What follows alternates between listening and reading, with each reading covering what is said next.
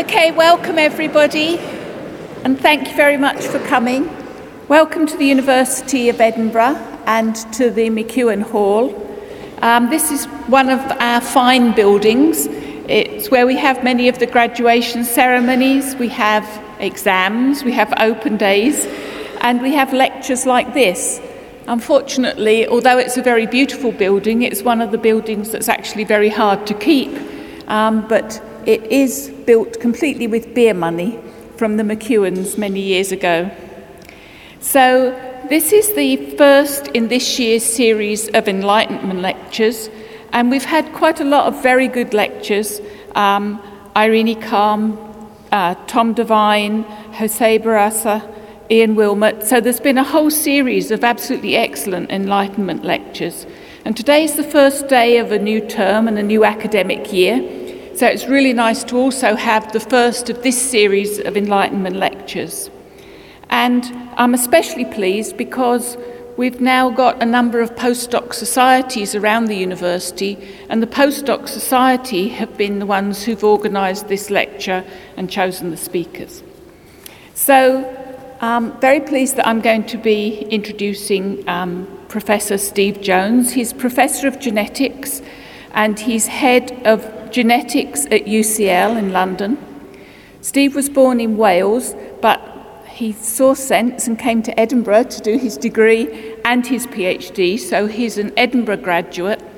And so we're particularly pleased. We lay claim to our ex-graduates when they do really good things. So we're very pleased to have Steve back again to give this talk.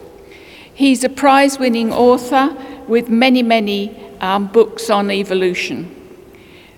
But what I want to say is really that Steve has worked an awful lot on evolution. He's written over 100 scientific papers, serious scientific papers on things like snails and fruit flies. So he's one of those rare people that bridges that gap between doing hard science and then engaging with the public about what he does. And he's written huge numbers of books. He won the Michael Faraday Prize from the Royal Society for his activities in public engagement. And he's been a TV presenter, he's been a radio broadcaster, he's been involved in various TV series, and he also has a column in the Daily Telegraph. So, welcome to the first University of Edinburgh Enlightenment Lecture of the series for this year, and Steve is going to talk to us about is human evolution over? So, welcome, Steve.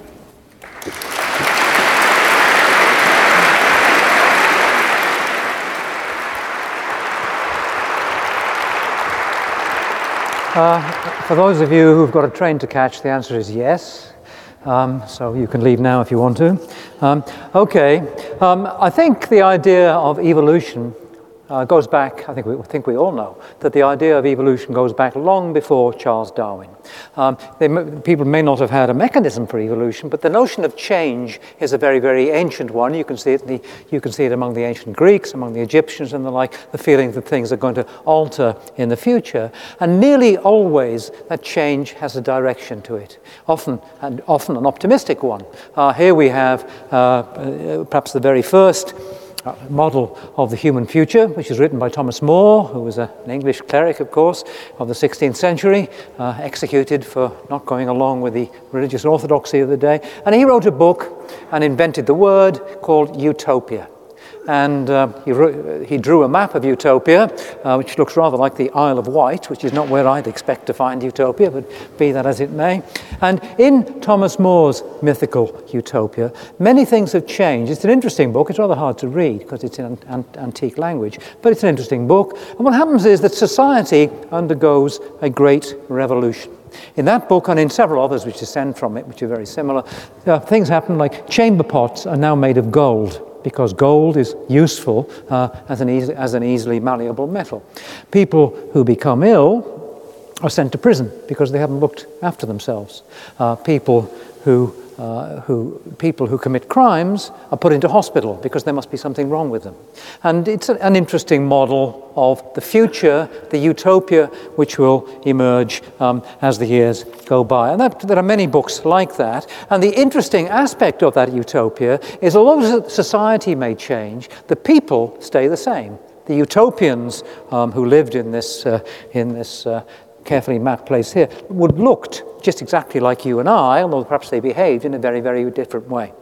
But about 100 years ago, there was a complete switch in people's models of the future of human evolution, as we might call it, because there are plenty of utopian models and novels and films and so on around today. The whole of science fiction is utopian, talking about what's going to happen in the future, and generally they all have one simple plot, one simple kind of utopian who looks like this. This, I'm told, comes from Star Trek, although I've never actually seen Star Trek, I'm ashamed to say, being an ignorant person. And what happens in Star Trek, and its many, many similar books and series, is that actually society is much the same. There are warring tribes, there are hierarchies of command, there's a bit of love interest here and there, lots of violence. So we'd recognize the society, but the people change. The people generate unlikely eyebrows like this, or non-functional ears, or pointed teeth and peculiar noses. So actually what we now have, in most people's view of the future, is not a social change, but a biological change. And I think you can actually relate that event to a particular book, which has a rather interesting history. And his book is H.G. Wells's The Time Machine, written in the late 19th century. And I'm sure nearly all of you will have read the book, but it's the first modern utopian novel, really. And the plot is, at first sight, straightforward. What happens is somebody called the time traveler, who's never actually named. This time traveler develops a machine, a bit like a bicycle, which you can leap on and zoom off into the future. So he gets off on his bicycle, zooms off into the future, some unspecified time in the years to come, and slows down and stops, and wakes up in somewhere which actually is a bit like Morningside. It's full of charming people who've had their tea, I have to say. They've had that by the time he arrives. It's full of charming, intelligent people who live in nice buildings and read The Guardian and chit-chat over the hedge. Perhaps a slightly insipid place to live, but certainly perfectly tolerable. And he settles in this place. A little bit of decorous love interest takes place between himself and one of the locals. And these people of the future in this utopia, this charming, wonderful suburb, are called the Eloi. And he stays among the Eloi for some weeks and months. And slowly it transpires that the Eloi have a terrible secret. Because there's another group of people too who don't live in some metaphorical Morningside, rather they emerge from some theoretical Leith Walk, the lower end thereof, and they're terrible, terrible thugs, okay? Actually, they come out at night, quite an accurate statement when it comes to Leith Walk in my memory of Edinburgh. They come out at night and they get drunk and they throw up, and they beat up these unfortunate Eloi and they burgle their houses, so not much has changed really in the last 20 or 30 years. And in fact, they even kill and eat them. And even in Leith, that doesn't happen very often. Okay. And what's actually happened is that the human race has split into two different species. The Eloi, who are charming but ineffective, and these brutal thugs who actually live underground and come out and brutalize them for much of the time. So that's an evolutionary model of the future. It's a dystopian model of the future. And of course, Wells being a good novelist, there is a twist in the tale. And the twist in the tale is that actually the Eloi are just the domestic animals of the Morlocks. They're just the equivalent of sheep and cattle, and the Morlocks feed them and let them have a nice time and drink tea in this metaphorical Morningside, and then they kill them and they eat them. So what's actually happened is that the human race has evolved into a brutal race of thugs. Now, you can actually trace that fear of the future, of the biological future, to one particular individual, Francis Galton. Francis Galton was the founder of my laboratory at UCL, the Galton Laboratory. He was, of course, as everybody knows, Charles Darwin's cousin. He was very interested. He was a remarkable man. He was the classic example of a flawed scientist. He was somebody who, had he started a PhD, would never have finished it. Because once he'd done one thing, he leapt off and did something else partially. He never really thought things through. He did a number of remarkable things. He was the first person to use fingerprints in detective work, for example. He wrote a paper which baffles me, called Arithmetic by Smell. He was the only person to make a beauty map of the British Isles based on going around British cities and scoring the local females on a 5-point scale from attractive to repulsive. The high point was in South Kensington, where perhaps it still is, outside Harrods, and the low point, you'd be glad to hear, was in Aberdeen. I once said this in Aberdeen, and I had to run. I managed to bite my tongue without saying where it still is, so I got away with that. And Galton was very much concerned about human quality. And that beauty map was only part of his exploration of human qualities. He looked at height and weight and strength and intelligence and that kind of stuff. And he was convinced that human quality was inherited.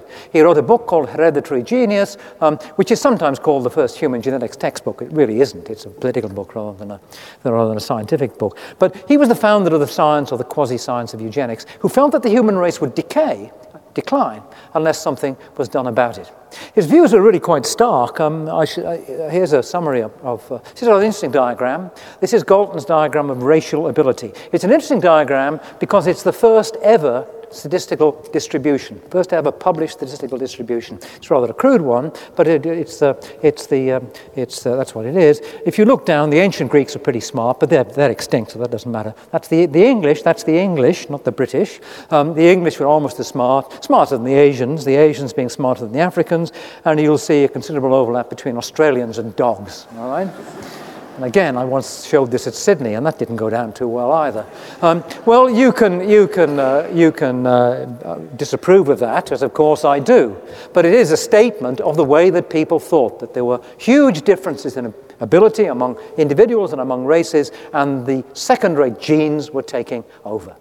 That notion, needless to say, is an evolutionary one. It's a Darwinian one that comes from Charles Darwin himself. And I want to argue that actually things are now in such a state in biology, and a good state, not a bad state, that we know so much about the process of evolution and the past of human evolution that, unlike Galton, unlike H.G. Wells, unlike Thomas More, who simply guessed about the future, we are now in a position to make some at least educated guesses about what may to come in the next few hundred, the next few thousand years.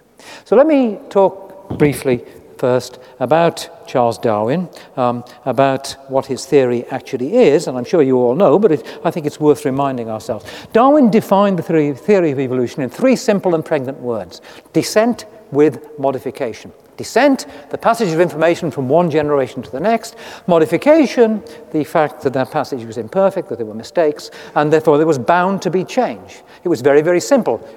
Evolution is so simple it could almost be physics, in fact. It's inevitable. It's going to happen. We can rephrase Darwin's notion in modern terms as evolution is genetics plus time. You've got genetics, you've got DNA, you've got mutation, errors in transmission, you've got time, 3,500 million years since the origin of life, and it is absolutely inevitable and unavoidable that things will change.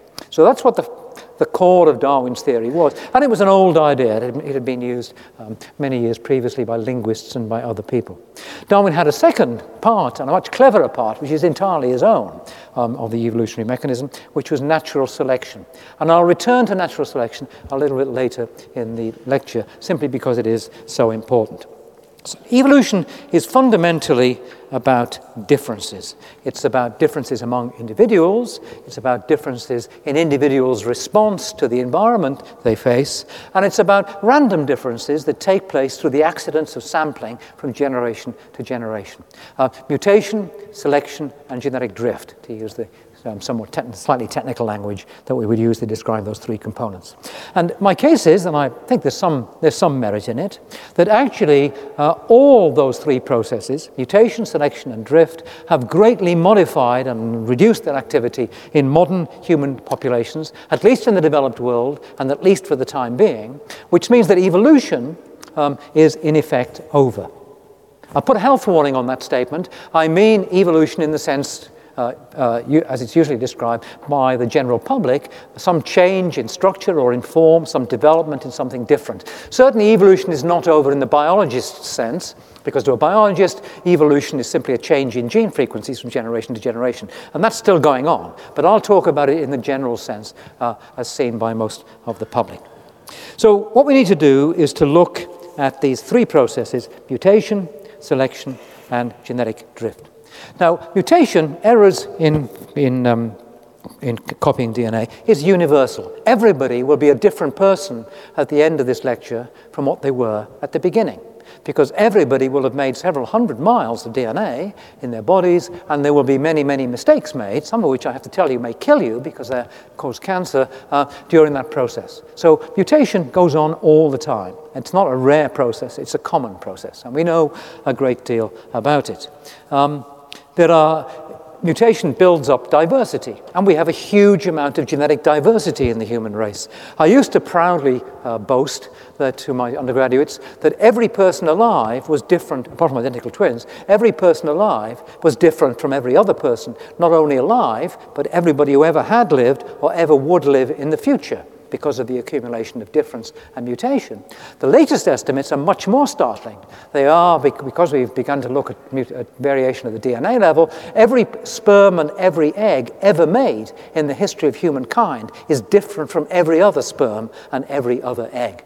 And given that every time a man has sex, he makes enough sperm to fertilize every woman in Europe, that's a lot of difference, okay? So there's a huge amount of difference out there which traces itself ultimately to mutation. And one of the common themes in utopian or dystopian novels and science fiction is some terrible mutation event caused by an exploding nuclear power station or by rays from outer space that gives rise to giant rats who run around eating people and the like. And that was a real fear in the days of genetics, even 40 or 50 or maybe 60 years ago. There was a geneticist, a great geneticist who worked a while here in Edinburgh, H.J. Muller, who worked on the effects of X-rays in causing mutation, which they most emphatically do. Another concern was the effect of chemicals in causing mutation. Genetics is such an amazingly young subject, and it's hard to believe that I myself, in my own undistinguished way, was taught my elementary genetics by the woman here in Edinburgh who discovered the effects of chemicals in damaging DNA, Charlotte Auerbach, who was an amazing woman. And it's a bit like a physicist being taught by Newton, you know, somebody who founded an entire branch of the science, teaching the next generation. So there was real concern, particularly about the time of the Second World War, that we were going to damage our DNA with chemicals and radiation and God knows what. Perhaps the most cynical scientific experiment ever carried out is summarized by this slide here, which is a picture of the atom bomb dropping on Hiroshima on August the 6th, 1945. And of course, another one was dropped a few days later on Nagasaki, and the Japanese emperor, in a classic piece of party political broadcast speak, spoke to his nation for the first time ever they'd ever heard from him. Fellow Japanese, he said, the war is developing in a direction not necessarily to our country's advantage. In other words, we surrender. And they surrendered, and within a week, a team of scientists had been sent into Hiroshima and into Nagasaki, and they were of two kinds. They were physicists who wanted to know what damage the bomb had done, and they were horrified by what it had done. And there were biologists who were going to look not just at the effects of the radiation, which was massive, on those who'd experienced it, and it killed lots and lots of people, and lots more people died of radiation sickness, but more interesting, in a rather cynical way, at the effects on their children. because there was a strong expectation that there would be a massive effect on the DNA of the next generation, a huge increase in the mutation rate, which had been brought about by exposure to radiation.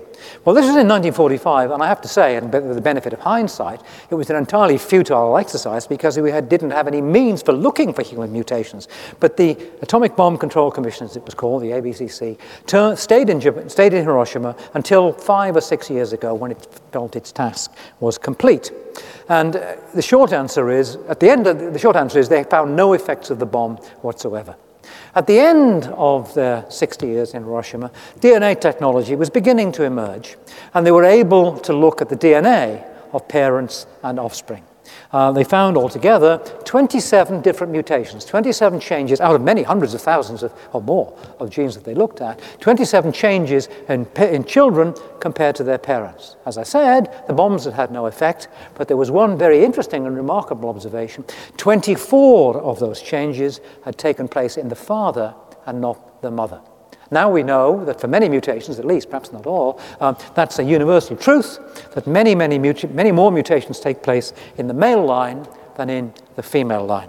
And that has some rather important implications. It's easy to see why it happens like that. Males and females make their sex cells, sperm and eggs, in quite different ways. Females make their eggs, women make their eggs effectively before they're born. They're generated and put into sort of suspended animation and then released at intervals throughout their reproductive lives. And what that means is there's only a limited number of cell divisions, each of which has a chance of error, between the egg that a woman makes and the egg that she passes on to her son or to her child. In fact, it's about 7 or 8 cell divisions, most people say. Not very many. Males are quite different. Men never rest. Men make sperm all the time, even when they're giving lectures in the McEwen Hall. And that means that there's a huge number of cell divisions between the sperm that makes a man and the sperm that he passes on to the next generation. And for the mean age of human reproduction in the West, for men, which is now about 26, there are something like 600 or 700 cell divisions between the sperm that made him and the sperm that he passed on. And every time that sperm is made, it's a division of a division of a division of a division. It's a copy of a copy of a copy. There's a chance of mutation, and that's why there are more mutations among men than among women. But the effect is worse than that, because actually it means that the older the man is, the more mutations he's likely to pass on in the next generation. And the effect is not small. For a 51-year-old father, for example, there are something like 2,000 cell divisions. And for a 75-year-old father, and such people certainly exist, there are maybe 3,000 or 4,000 cell divisions, each of which has got a chance of error, and each of which can increase the mutation rate. And here's a slide we don't have to look at in detail, which slightly understates the case, actually, of various kinds of mutation which are generated anew. The one we show is the Velázquez painting of the dwarf, achondroplasia, short arms and legs, and you can see a striking increase from 24-year-old fathers to 50-year-old fathers. It goes up by about 5 or 6 times, but if you go to 70-year-old fathers, it goes up by about 10 times. And for these various other things, the same. There's a recent paper which I find hard to accept, but the evidence seems clear, which asks about the effects of paternal age, and maternal age for that matter, on the intelligence of children. And the effect is reasonably striking. Let me get this right. I've only just dug this out, so I'll have to remind myself what it's like. These are various measures of IQ. And the measures of IQ and paternal age. Let's just look at the top left one, okay? For the paternal age from around 16 to about 60, IQ score drops on the average for fathers. The downward pointing line is the age of fathers. IQ drops on the average from about 108 points for 18-year-old fathers to about 100 points or a bit less for the children of 60-year-old fathers. Now that might be due to mutation. The thing which is really strange is that the other line, the one that goes up, is the age of mothers. mothers. So that actually older mothers tend to have more intelligent children. That I don't understand. But it's a hint that there may be something interesting going on. So if you want to know about what's going to happen to the future of the human mutation rate, don't start worrying about radiation and chemicals, because their effects are really very small. Ask about the age of fathers. And actually, the figures are really rather surprising. What's actually happened in the developed world is that there are fewer older fathers than there used to be. And that might seem surprising, but what's happened in the developed world for both men and women is that actually we now confine our reproductive lives into a very, very short period. In ancient times, and to a degree still in Africa and such places, what happened was that everybody who reached sexual maturity began reproducing as soon as they were biologically able to, and ceased reproducing as soon as they were biologically unable to. Perhaps because they were dead, or perhaps because they'd reached menopause, but there was a wide spread of maternal and paternal age. That's changed. Here's a diagram that shows the fertility with age of men, age of fathers in effect, in a variety of countries. In Cameroon, which is shown as a red dotted line, in Pakistan, the blue dotted line, and in the most advanced country of all, of course, which is France, which is the black solid line. And if you look at Cameroon, in fact, in Cameroon, more than half, or about half of all children are born to fathers over 45, which is when this effect begins to come in. In Pakistan, which has moved further on in the development stakes, something like probably 10 or 15% of children are born in fathers over 45. In France, about 5%. Okay? And the same is true in Britain. So there are far fewer older fathers than before, so that rather counterintuitively, if anything has happened to the mutation rate, it's gone down. So the notion that our biological future, our evolution, is going to be damned by an increase in the mutation rate is simply wrong. Okay? So let's move now.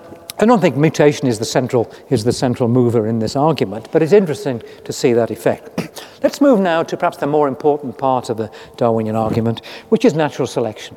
Now, natural selection is simple, at least in principle. Natural selection consists of inherited differences in the chances of reproducing. Okay?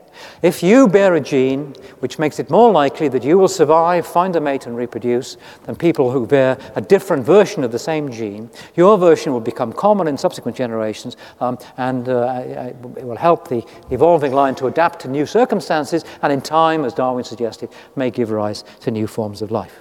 Many people find natural selection almost impossible to accept. The entire intelligent design movement, the stupid non-design movement, says the eye is so complicated that natural selection couldn't do it. Well, that's just plain silly. I often think of natural selection as a factory for making almost impossible things. Everybody in this room is an almost impossible thing. Some possibly more impossible than others. How would I know? It's highly unlikely that any one of us is here, but every one of us stands on a mound of billions of corpses of people who did not survive and reproduce. That's why we look the way we do. And natural selection, inherited differences in reproduction, is a kind of series of successful mistakes. There's no planning, there's no foresight, but it worked. Ironically enough, I myself was first exposed to the power of natural selection in a genuine factory. I made the perhaps unwise decision, because every university in Britain turned me down one year, and then only Edinburgh accepted me the next year. Standards were low in those days. I made the perhaps unwise decision. No, in retrospect, I think it was a good idea. I left school and I went to work. I started training as an engineer or a fitter in a soap factory on Merseyside. Okay, and I went around the factory learning things. I did a lot of stripping of asbestos off of valves, and I'm still waiting for the possible effects of that. So far, so good. But one of the things I spent a couple of months in what was called the detergent shed. And to make detergent, to make washing powder, the principle is simple. The practice is much more difficult. But what you do is you take a huge vat, not quite as big as this hall, but big, and you fill it with a boiling hot chemical liquid under pressure, and you force that liquid through a nozzle. And as it comes out of the nozzle, it bursts into two phases. It bursts into a vapor, which is taken away by fans and recirculated, and a powder, which is your famous washing powder. And in my day, the nozzles looked like this. They were about that long, made of stainless steel, heavy, rather pretty, beautiful things, expensive to make. And they were useless. They kept getting blocked. They made grains of different sizes. One nozzle would only work with one particular formulation of chemicals. They were really very, very primitive things. So what the factory owners did, and did across the world, was to hire a series of intelligent designers, really intelligent designers, mathematicians, physicists, giant brains of that kind, to try and improve this. And they had very limited success because the physics of moving from a liquid to a solid plus a powder, a phase transition as it's called, is very hard to understand. Almost without realizing it, I think, at the time, the engineers and the designers then moved on to classic Darwinian natural selection. What they did was to make 10 copies of that nozzle and mutate them, to change them slightly. At random, longer or shorter, a bigger or smaller hole, different angle of attack as the liquid went in, and so on. And they tested them against each other. And maybe one of them was marginally better, 1% better than one had gone before. So they took that one, allowed it to reproduce, made 10 copies of itself, changed it at random, and carried on the process. It inherited differences in the chances of reproduction or natural selection, and very quickly they saw a remarkable change. Here's a rather primitive model of what happened. Over the generations, they began to evolve, and I use that word advisedly. They began to evolve through natural selection, a highly unlikely, almost impossible nozzle, which looked like that, and worked 100 times better than what had gone before. And nobody designed that. There was no foresight. It happened by the simple Darwinian machine. So it works. And it works on inherited differences. Well, it works on humans too. I'll just give you one example of how it works on humans, that it does work on humans as much as on nozzles. One of the odd things about the human race, two odd things about the human race. First of all, we're biologically very similar from place to place. At the DNA level, compared to chimpanzees, for example, we're remarkably homogeneous. But physically, we look pretty different from place to place, and needless to say, most of all, in terms of skin color. And the evolution of white skin is a classic of Darwinian natural selection. Really, it turns on, we all know that the people in the tropics have dark skin, people in northern parts tend to have lighter skin. And the question is why? It turns on a chemical called melanin, and everything we know about melanin is good. Having a black skin, having lots of melanin in almost every way is a big, big plus. It protects against skin cancer, protects against aging of the skin, improves your eyesight, even improves your hearing. All those things are worse in people with white skin. So why this strong effect of whiteness as we moved away from Africa somewhat less than 100,000 years ago? Well, it has to turn, as you probably know, on vitamin balance, on a particular vitamin called vitamin D, which is made in the skin if ultraviolet light from the sun can actually get through it. We know a lot about the genetics of this system now, and it's really a classic of what the power of modern genetics. The gene for much of the melanin variation from place to place was actually found in a fish, a zebrafish, which is a mutation called the golden zebra, which the melanin is taken away. People did some classic experiments of crossing these fish. They found the gene, sequenced the DNA, looked through the human genome, which you can do in a second with these extraordinary programs which are freely available, these databases, found the gene in humans and discovered there was an almost complete shift between different parts of the world. Let's just you can see that. Let's just look at Africa and Europe.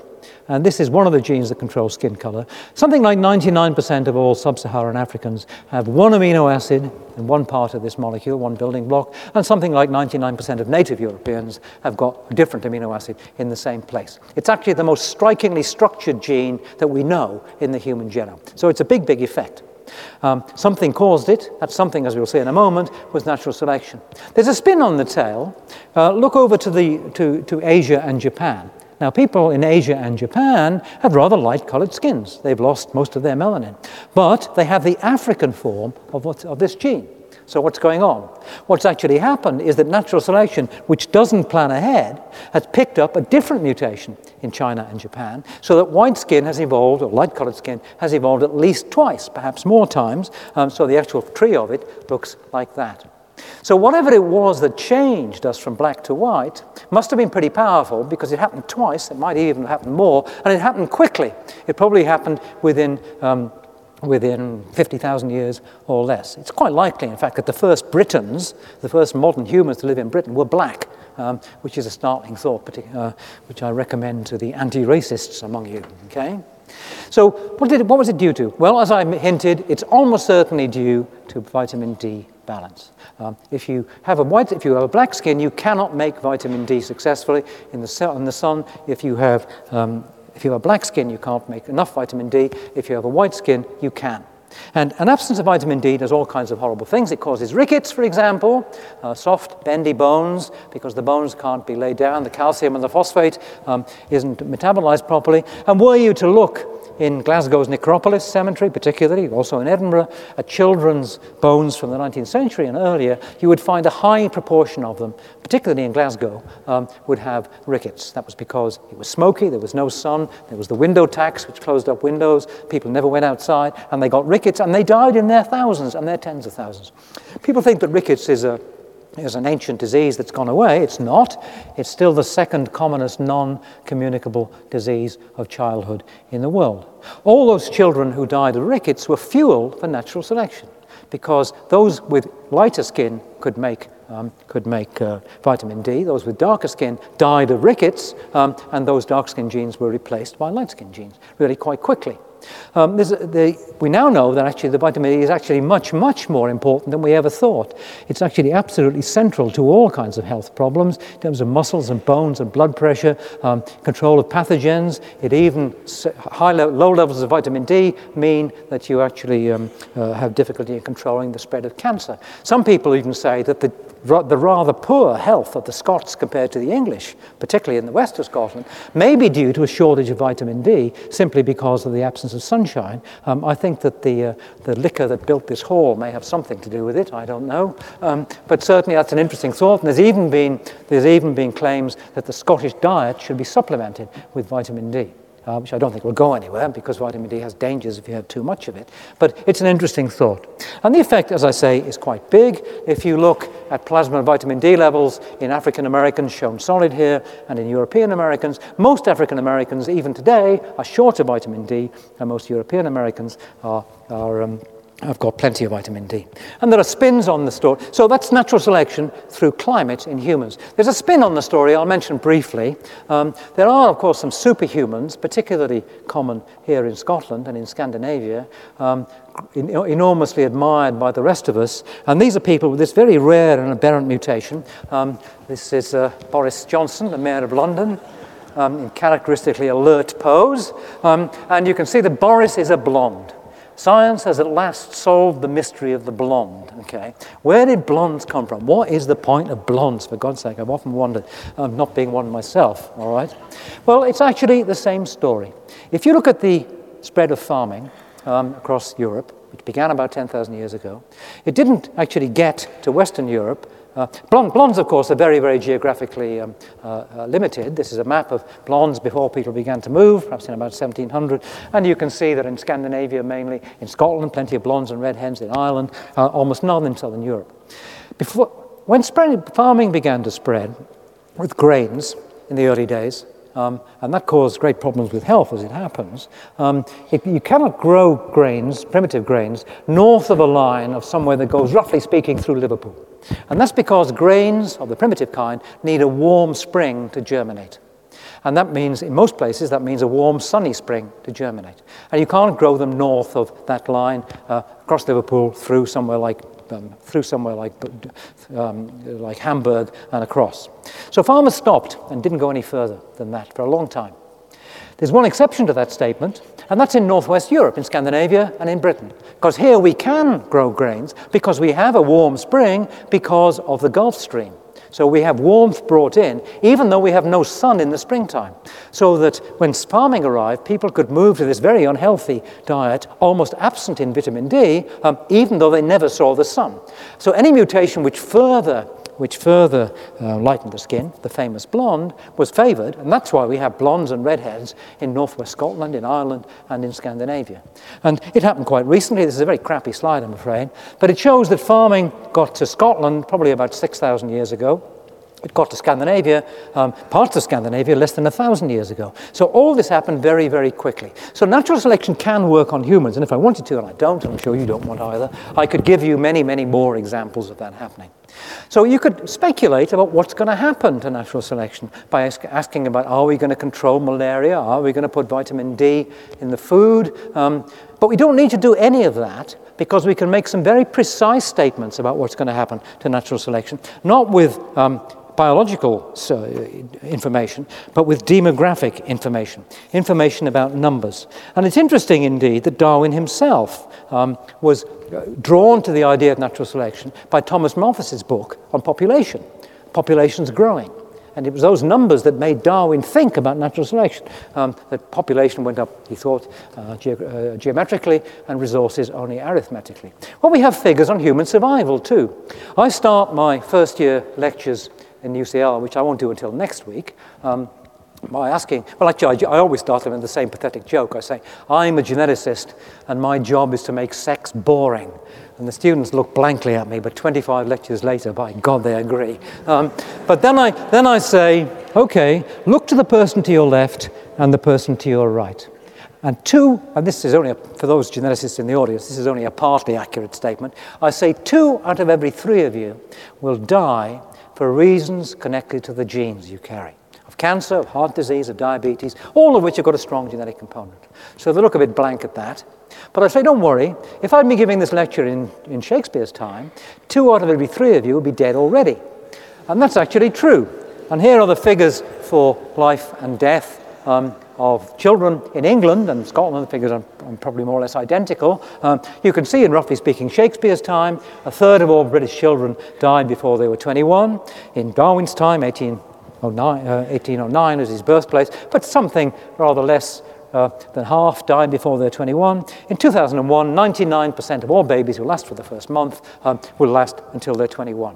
Now, because natural selection turns on differences, particularly differences among young people, if there are no differences, there's no natural selection.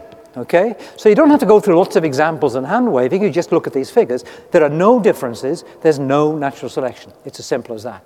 So that part of natural selection has stopped, and I'm pretty confident of that statement. Maybe just for the time being, and certainly only in the developed world. It isn't true in Africa, but it stopped. Okay?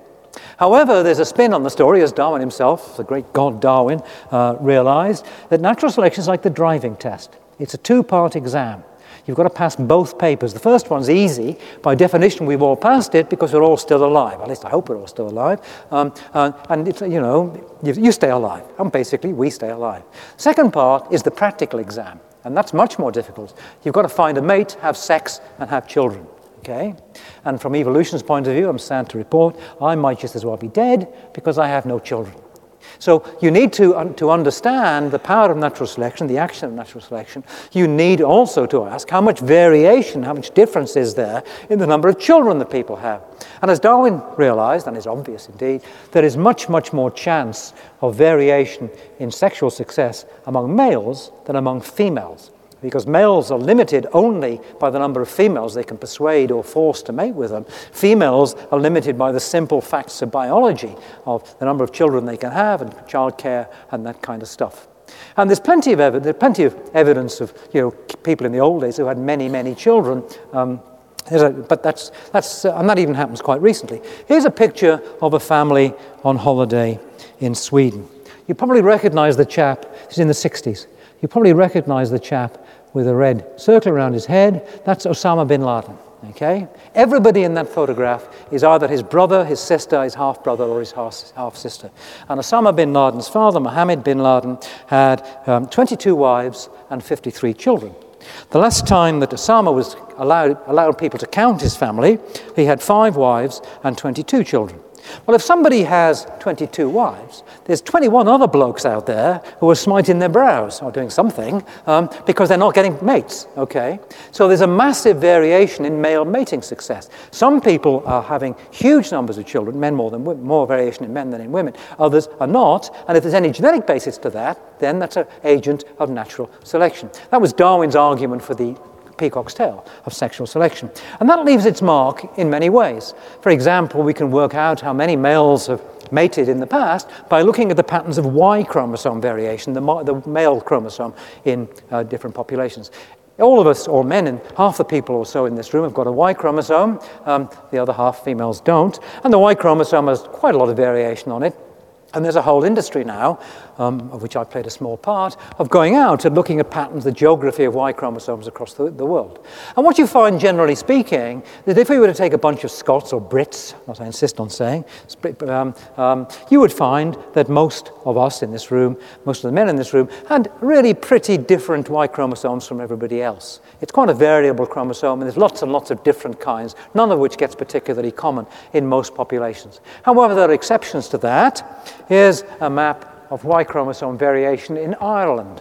And there is a focus of one particular Y chromosome in Donegal and thereabouts, where up to 20% of men have an Y chromosome identical to other men, or almost so, to other men in the same population. They all belong to a group of families with surnames, and I'll come back to the surnames in a moment, with surnames that they believe to descend from the High Kings of Ireland. The people who ruled the warlords, the Osama bin Ladens of ancient Irish history, which they certainly were, who ruled for hundreds of years. There's one called Neil of the Nine Hostages, who lived in the 6th century, who's recorded as having had 20 wives and many children, and his sons did just the same thing. As a result, many other men had no children at all, and that Y chromosome still persists 1,000 years and more later. So the effect is very real. So to answer our question about the future of natural selection, we need to know about the patterns of reproduction too. And it's very clear that they have changed in many ways. There is no longer, almost anywhere in the world, is there anywhere where men have 53 wives and 122 children. Some men might have 8 or 10 children, possibly even 20. But most men have 0, 1, 2, or 3 children, women ditto. So that's collapsed too, and you can see that in many ways. Here's fertility in Europe from 1882 to 2000, in West Europe, Eastern Europe, and in Russia. We don't need to look at the details. Fertility levels have gone down, largely because many more children survive. But the interesting thing is that the variation in fertility from place to place and from family to family has also collapsed. And you can put those two figures on variation in fertility and variation in mortality together to get a statistic called the opportunity for natural selection. And in the last 200 years in Europe, the opportunity for natural selection, the differences have lost their power by 9/10. So natural selection is finished. Forget it. It's over, at least for now. So let me turn finally to the last part of the Darwinian argument, the argument about random change, particularly in small populations. And Darwin, the great god Darwin, who left the University of Edinburgh, of course, after a year, a great mistake, I always thought, he was a bloody smart cookie. He immediately realized that there was something special about populations on islands. He noticed, of course, as we all know, that on the Galapagos, the birds, the plants, and so on, and the tortoises were different from those on the mainland. On the Cape Verde Islands, which are the first islands he went to, it was just the same. They were African birds and the like, but they were different from those on the mainland. Why was that? Well, if you read The Origin, or even better, you read my rewrite of The Origin, it's called Almost Like a Whale, still available in all good bookshops. Darwin admits that a lot of that happened at accident. Just by accident, a few individuals were blown across the sea. They carried, as we would say in modern parlance, a small sample of genes, and so things changed at random in small populations. And that effect is big. And the effect in humans was, in fact, first discovered, rather surprisingly maybe, by Francis Galton. And Galton, as I say, was a clever guy. He was also a rich guy, as was Darwin. And Galton had the habit of going on walking holidays in the middle of the 19th century in the Italian-speaking part of Switzerland, which in those days was remote and isolated and poor and had scarcely changed in several hundred years. And he went twice, and he went walking from village to village, and he noticed something very odd. And prepare yourself for a crushingly bad joke. He was interested in surnames. And there is a whole science of surname genetics. Surnames are inherited like Y chromosomes, generally speaking. So you can do a lot with a telephone directory, and it doesn't cost very much. It was founded by Galton. Galton turned up in his first village, and he found to his surprise that everybody, in effect, in the village had the surname Spaghetti. Okay, weak joke, I told you. All right? So he noted that with curiosity, went over the hill to the next village. Everybody had the same surname, but it was Pasta. Next village over the hill, they're all called Cannelloni. And Galton thought, now this is interesting, there must be some big advantage to being called Spaghetti in Village 1 and so on. But being a smart cookie, it didn't take him a minute to work out what was going on. If these villages are small, let's say with 10 families in them, 10 surnames when they were founded, any time a man has no sons, his name will disappear. He might have no children, he might have only daughters, his name will disappear, the other 9 will become more common. And in time, purely at random, one name will take over. And that's random genetic change, that's genetic drift in small populations. And the effect is powerful. We're used to thinking of ourselves as an enormously abundant species, but we're not. If you look at where in terms of what the numbers of humans ought to be, given our body size in relation to other primates, the real number, the natural number of the human population is about 1/10,000th of what the population is nowadays.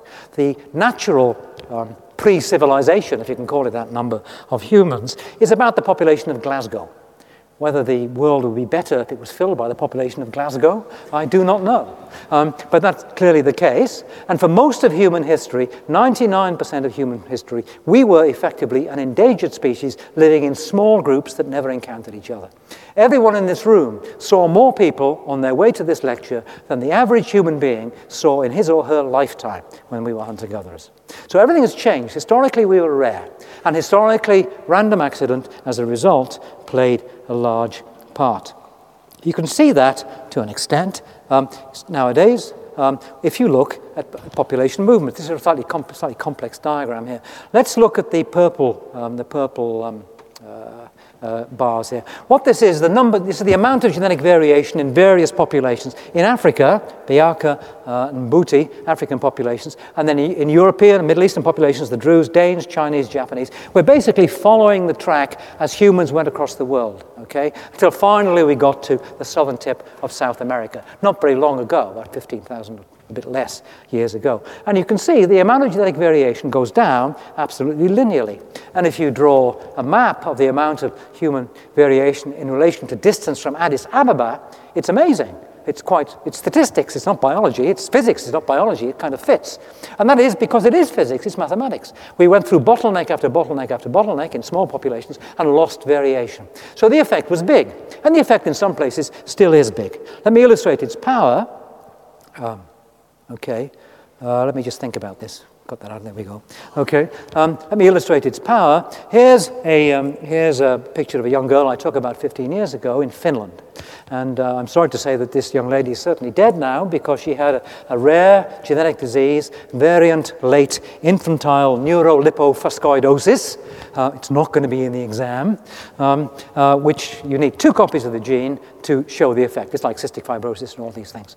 This is Finland. Finland is an amazing place genetically. It has 33 genetic diseases known nowhere else in the world, and a huge human genetics community which has done a vast amount of research on them, partly because Finland also has extraordinarily good pedigree records.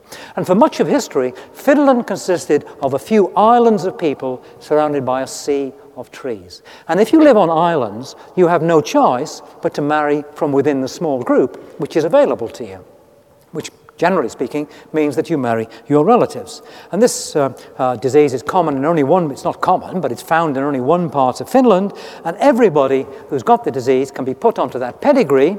The young girl is the round black blob at the bottom there. Black means affected. Empty means probably not affected, and we can trace her mother and her father, who are shown as a heavy circle and a heavy square. We can trace them back actually to a shared ancestor who lived in the 17th century. And in fact, every case in the whole of Finland, apart from one, which I also show in A, can be traced back to that guy. So what happened was, he was perfectly healthy, he had 1 copy of the gene, but because the population was small, people married their relatives, they became inbred, as we said, and finally the gene began to show its effects. And the effect is amazingly powerful. There's a very recent piece of work, which let me talk you through. It's quite complicated, but it's interesting because it's Scottish. All right, we talked about surnames. What are surnames? Surnames are lengths of letters which are held together and passed down the generation. Jones, my wife's name is, her surname is Percy. If we had any kids, they'd be called Jones, or no, my wife, they'd probably be called Percy, but be as it may. We don't scramble the surnames together, okay? Now, in general, genetics does scramble stuff together, but on a very short lengths of DNA. It doesn't. We don't get this recombination, as it's called, within the DNA over very short lengths. So that if you look at populations which have got lots and lots of long lengths of identical DNA in them, they probably are very, very inbred because they're small populations and there hasn't been the random exchange of genes among unrelated people. And what we've got here is a kind of complicated thing. I'll just look at the right-hand thing that says greater than 10, all right? What that is, the proportion of the population in these different places that have lengths of DNA, genetic surnames, more than 10,000 DNA letters long. If you look at the yellow, let's just take the Scottish ones. Okay, let's take actually there are no 10s in mainland Scotland. Let's take the Scottish 5 to 9.9. The Scottish ones are shown dark brown, and there's quite a few. Where the hell are we? Yes, there's quite a few. About half the population has a length of DNA which are that long. But then let's go to Orkney. Endogamous, that's the purple one, and you'll see there are fewer of them. And that's true at all lengths, okay? And that's true in Orkney in general. If you look at Orcadian DNA, there is much, much more evidence of inbreeding and small population size up on the Orkneys compared to Scotland as a whole. Scotland as a whole is quite outbred, but the Orkneys are inbred because they've been isolated in small populations, and they do indeed have certain genetic diseases which are more common there than elsewhere. So that evolution can take place quite rapidly in small populations. So what's going to happen to population size? It has increased. Evolution, as biologists often say, evolution is made in bed. Evolution turns on mating patterns. And mating patterns have changed. And they've changed in a very, very obvious way. For example, if you go to London, which is now arguably the most racially mixed population in the world, then you're in a situation where actually skin color, Afro-Caribbean versus white, makes very little difference to who you mate with and marry. In New York, for example, or in the United States rather than New York, the chances of a black woman marrying a white man are 300 times less than a black woman marrying a black man. In Britain, in London, the figure is 3 times less.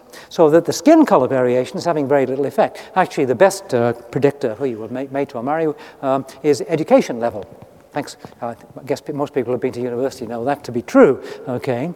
So that these choice mechanisms are breaking up, but you can measure them without reference to skin color. Ask yourself the following question. How far apart were you born and your wife or partner born compared to the distance apart that your mother and father were born, your mother's mother and your mother's father were born, and so on back into history? And I can almost guarantee, it's not always true, I can almost guarantee that in every case, that figure, that marital distance, has got much greater. My case is rather extreme. My wife and I were born 3,000 miles apart because she was born in Manhattan in New York. My parents were born 3 miles apart in West Wales, and as a student once pointed out, it shows. But the effect is big.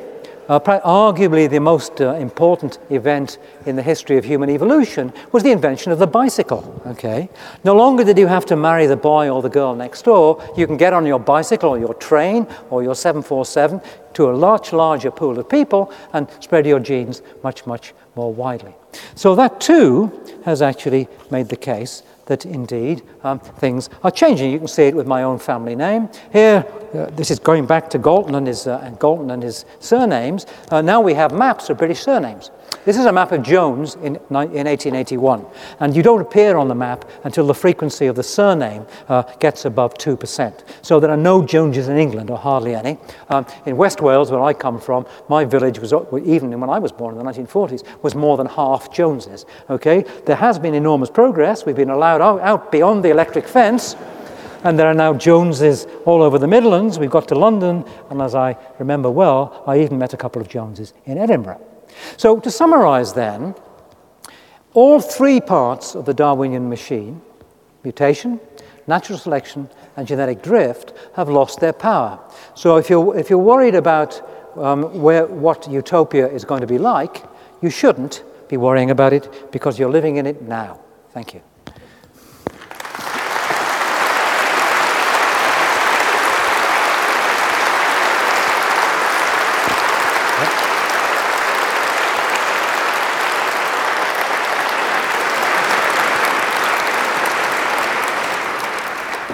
Okay, thanks very much, Steve, for a really exciting and interesting talk. We're going to now take some questions for maybe 20 minutes or something like that, if you want 20 minutes worth of questions. Now, when you want to ask a question, please wait for somebody to come running to you with a microphone, because otherwise in this hall it's really difficult to hear. So who would like to ask the first question? Is it going to be in the exam? This is always the first question. Okay. It's not like I idea to take them in twos. If you take them in twos, and you go from one to the other. You have basically demonstrated that evolution-wise we are at the beginning of... Sorry, I can't hear. Can you speak? I mean, I can hear the noise, but it's distorted. Okay. So you have demonstrated that we are now evolution-wise at the beginning of a new era. But would you expect that new patterns would emerge, like selection for inability to use or immunity to contraception? Yes, that's certainly true. I mean, that's a very Galtonian argument, actually. I mean, I don't want to get too much into the technology of it, but one of the things which great evolutionists are a quarrelsome lot. Okay, they spend their time arguing, splitting hairs about minutiae to do with snails and fruit flies, and indeed humans. And one of the, I don't want to go into the depths of it, but one of the arguments which there's been for years and years, in fact it was started out by a guy called Wynne Edwards in Aberdeen in the 1950s, is the argument of group selection. That actually, it doesn't matter what individuals do to evolution, what happens is which groups succeed, okay? And to the genetic future of a particular species. And that was greatly poo-pooed. But actually, it's absolutely right. And you can see that in humans, and you can see it happening in the evolutionary sense to humans today, against, in fact, my own case. If we were to look at the proportion, let's go back to the skin color genes. If we were to go back to 1492, and ask what are the proportions of white and black genes, roughly speaking, in the world, I don't know what the answer would be. My guess would be that the world frequency of light-colored European genes would be something of the order of 10% of the total, okay? If we were to go back to 1892, when Europeans had filled the Americas, Australia, present in large numbers in Africa, the incidence of what light-colored genes across the world would have gone certainly up, perhaps to 20 or 30%, maybe more. And that's, in the global sense, that's evolution, that's group selection. Nothing to do with the fact that it's sunlight or something like that. It's simply that one group is expanding itself more rapidly than another. And that's happening today in quite a subtle way. I happened to read in a paper about it the other day. It's clearly the case that the world population, the sexual behavior of the world population is undergoing a huge revolution. It's called I'm sure many of you know it, it's called the demographic transition. You go from high birth rates and high death rates to low birth rates and low death rates. And the West went through that in the late 19th and early 20th century. China went through it with an astonishing speed in the last 20 years, partly because of government coercion, the one-child policy. India is going through it at great speed, far, far quicker than anybody imagined. Africa has not gone into it, but in some senses that doesn't matter, to be rather cruel, because what that means is a high birth rate, but a high death rate because of HIV and the like. But the one place that's been aberrant and has gone into it but hasn't come out is the Middle East. And the Middle East has got very high birth rates. The highest completed family size in the world are Palestinian Arabs. Okay, mean family size for women, I think, is 11. That's the mean. That's huge. Okay, but they haven't come out of. They've gone into high survival rates. They've gone into high. What am I talking? Getting tangled here. They've got high birth rates, but they don't have. They haven't got. They got survival right first. Medical care in the Middle East is good, but they continued their high birth rates. So if you look at the global picture, the one group in the world which is massively expanding is the Middle East. And if you go over to the Middle East, as I sometimes do, it's obvious, immediately obvious. You go to a place like Syria or Iran, I can't remember the exact figures, but more than half the population is under 25. Now that has all kinds of interesting political implications, but it's an evolutionary phenomenon that this group's genes, which are distinct to a degree, are going to get much, much more common. And so in that sense, I suppose my case is false, but don't tell anybody that I said so.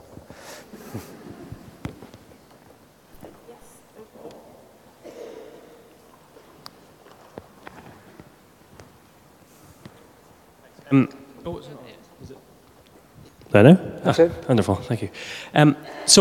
At one point you say that there are less old fathers, so there's less mutation. But then at another point you emphasize the fact the human population is massive and much bigger than it should be. Sorry, I didn't pick up the last sentence. First you emphasize that there are less old fathers, so less mutations, but then you talk about the large human population size. So surely a huge human population size would have innumerable mutations in it, and that would that would be a much more important factor in giving mutations than young and old fathers. That's a good point, which again, that's much talked about in evolutionary biology. What is the relationship between population size and evolutionary progress? I'm not going for hours about it, but I won't. It's an interesting question. I don't think we know the answer in humans, but it's clearly the case that if you've got enormously abundant animal populations, then you're much more likely to get a rapid response to a sudden dose of natural selection. The classic example of that, and actually that effect was worked out here in Edinburgh, the Hill-Robertson effect. The classic example of that is houseflies. Okay, houseflies. I haven't counted the world's houseflies recently, but there are lots and lots of them. There are millions or billions of them. They were in the 1950s. They were sprayed with DDT, and that worked fine for a couple of years. And then inevitably, there was a mutation which spread, so DDT no longer works. If you look at the mutation in the world's houseflies in Australia, South Africa, South America, it turns out that every single one of them has got the same DDT mutation, same change in the same gene, and also a great length of DNA unchanged on either side of that gene. So what that tells you is that mutation only happened once. Because there are so many fruit flies, it was bound to happen. The other classic example of that is HIV.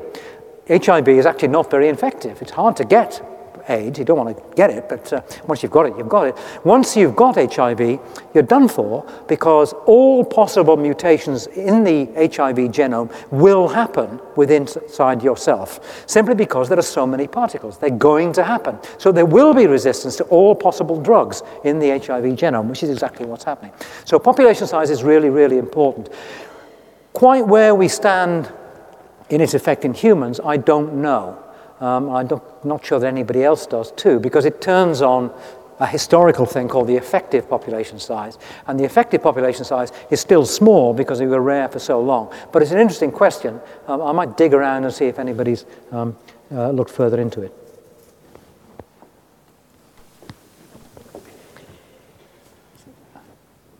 A couple over there.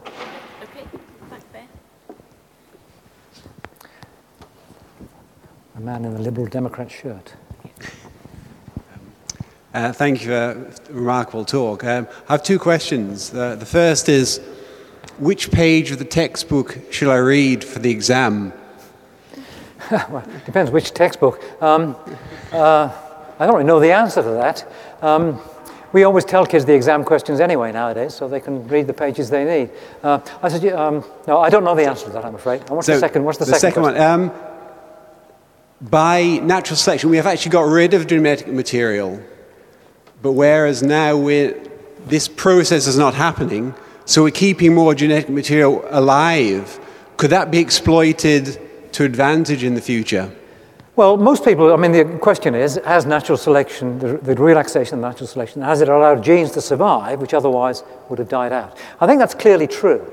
It's got nothing to do with medical advance, or very little to do with medical advance. It's got everything to do with sewage works, clean water, that kind of stuff. The reason all those kids died long ago in London was things like cholera. And there are certainly genes that give resistance to cholera, and many of those who died did not carry those genes. Now there's no cholera, so those bad genes, in inverted commas, that make you susceptible to cholera are now being passed on. Okay, so that's certainly true. And that was one of Galton's arguments, that by being kind to people, allowing them to survive, you were polluting the genetic future. I always use what I think of as the spectacles argument. I wear glasses, okay, and if I take, life becomes even more of a blur if I take them off. In the days before glasses, if I was a hunter-gatherer, I would starve to death or be eaten by a saber-toothed tiger, because I'd see this large animal coming towards me and I'd stroke it and say, "Nice tiger," and then it would bite my head off, all right? So there was strong natural selection against people with defective eyesight, and there certainly is a genetic basis to defective eyesight. And that stopped when spectacles were invented. But as long as we've got spectacles, it doesn't matter. So I think the case is that as long as we've got medical care, clean water and that kind of thing, it doesn't matter. And Galton's argument was, we should go back to living, short lives that are short, British and nasty. Life was hell in Britain in hunter-gatherer days, probably, and in early farmer days. Life is much, much better now. What would you prefer, to live in comfort in Morningside or to be struggling to pull a crop off the starving fields of East Lothian? I think I know the answer to that. About using this data in these genes in the future, I don't really know. There is one observation which is really very odd, which has to do with HIV/AIDS, which is a whole big story in its own right. There are a number of genes that protect against HIV, some of which are in Africa, and it's arguable that they've evolved to protect against HIV because HIV has been in Africa for a long time.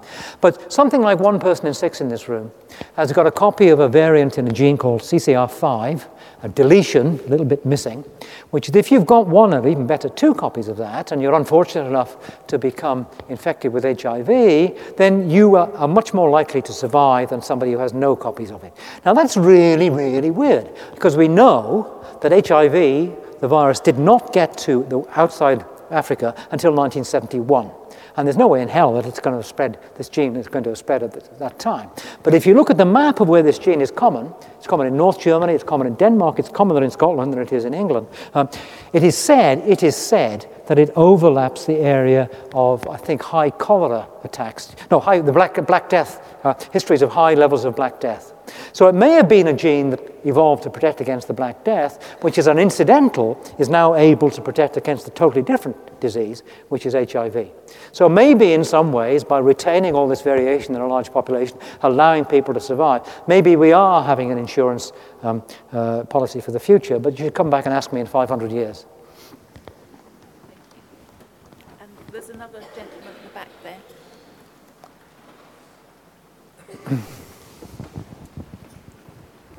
Given that human populations are now exercising much more freedom of choice over fertility, is there likely to be a sense in which natural selection will favour the desire to have children rather than just the desire to have sex? That may well be true. And I kind of made that point in a rather confused way when I talked about the Middle East, where there's a desire to have children. It's interesting, if you go around the world and you interview people, how many children do you want? How many children would you like to have when you get old? That's the question. Almost everywhere, apart from the Middle East, the answer is 2. Okay, and it's quite striking actually. It's a very narrow distribution. I've got a slide of it. There it is. Yay! Look at that. Thank you for that question. All right. That's the figure for Europe. But the same is true in India, the same is true in China, except for the Middle East. So I think in the end, there will be some people who choose to have no children, but there seems to be a strong desire to have 2 children, which is, of course, the number of children that people have had almost exactly since humans evolved. They had many more, but most of them died. But for 99% of human history, people had 2 surviving children, and people still, roughly speaking, have 2 and a bit surviving children. I don't think that desire not to reproduce, although it's certainly appearing, there's no question of that. I don't think the effect will have much of an effect yet, but it may do in the future. Okay, there's one more over here. I was, I guess, confused by your talk. You began by saying the answer is yes, so you can leave, and finished by saying the answer is no, but don't tell anybody. I mean, when asked, will there be selection for new behaviours like contraception or wanting to have children, you said yes. Is there an enormous well of mutations in our 8 billion population, vastly bigger than ever before? The answer is yes. And are there large-scale gene frequency changes for genes for diabetes and all the thousands, tens of thousands of other lethal and semi-lethal mutations that are now increasing in frequency as they've never seen? They're the ones that are in utopia. So I just can't see how the answer can remotely be yes, it's stopped. I'm not sure I agree with you. I mean, first of all, when you talk about things like diabetes, okay, the reason for the great increase in diabetes is not a great increase in diabetes genes, if such a thing exists, which probably do, actually, but a great increase in obesity and in overeating. So the genes are just manifesting their effects in a way which they had not done before. So the genes themselves have not changed frequency. I did put the sort of health warning on at the beginning, which I accept, which is if you're asking, are gene frequencies changing? Let's just talk about Britain. In the British population, the answer is obviously yes. Perhaps less obvious in this audience than in a London audience, which will have kids of Asian, of African, of South American ancestry in them, and there will be more or less random mating among that group. Now, that's a gene frequency change, and I'm very happy to put my hands up and say that's happening. But if you talk about evolution in the sense that most people believe it, in the utopian or the dystopian sense, that the human race is going to alter its behavior, its appearance, everything that makes us human, in the way that it has done very rapidly over the last few 100,000 years, I'm still pretty confident the answer is no. Okay, well, I think that's probably a good question to end on. And I'm going to hand over now to Ian to say thank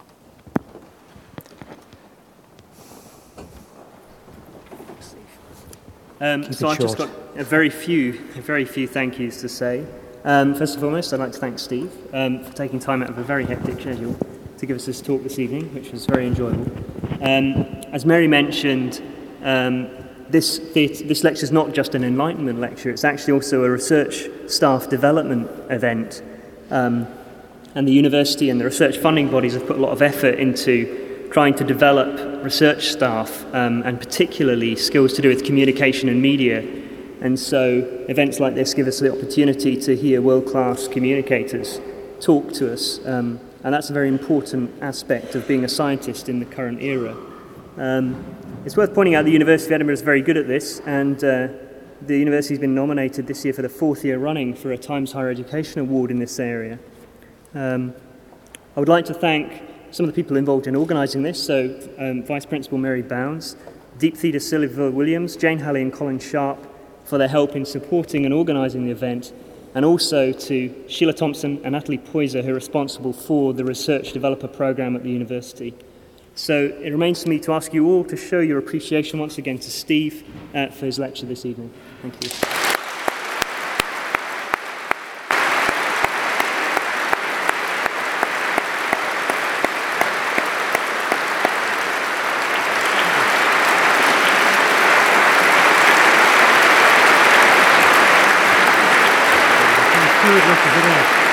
Thank you.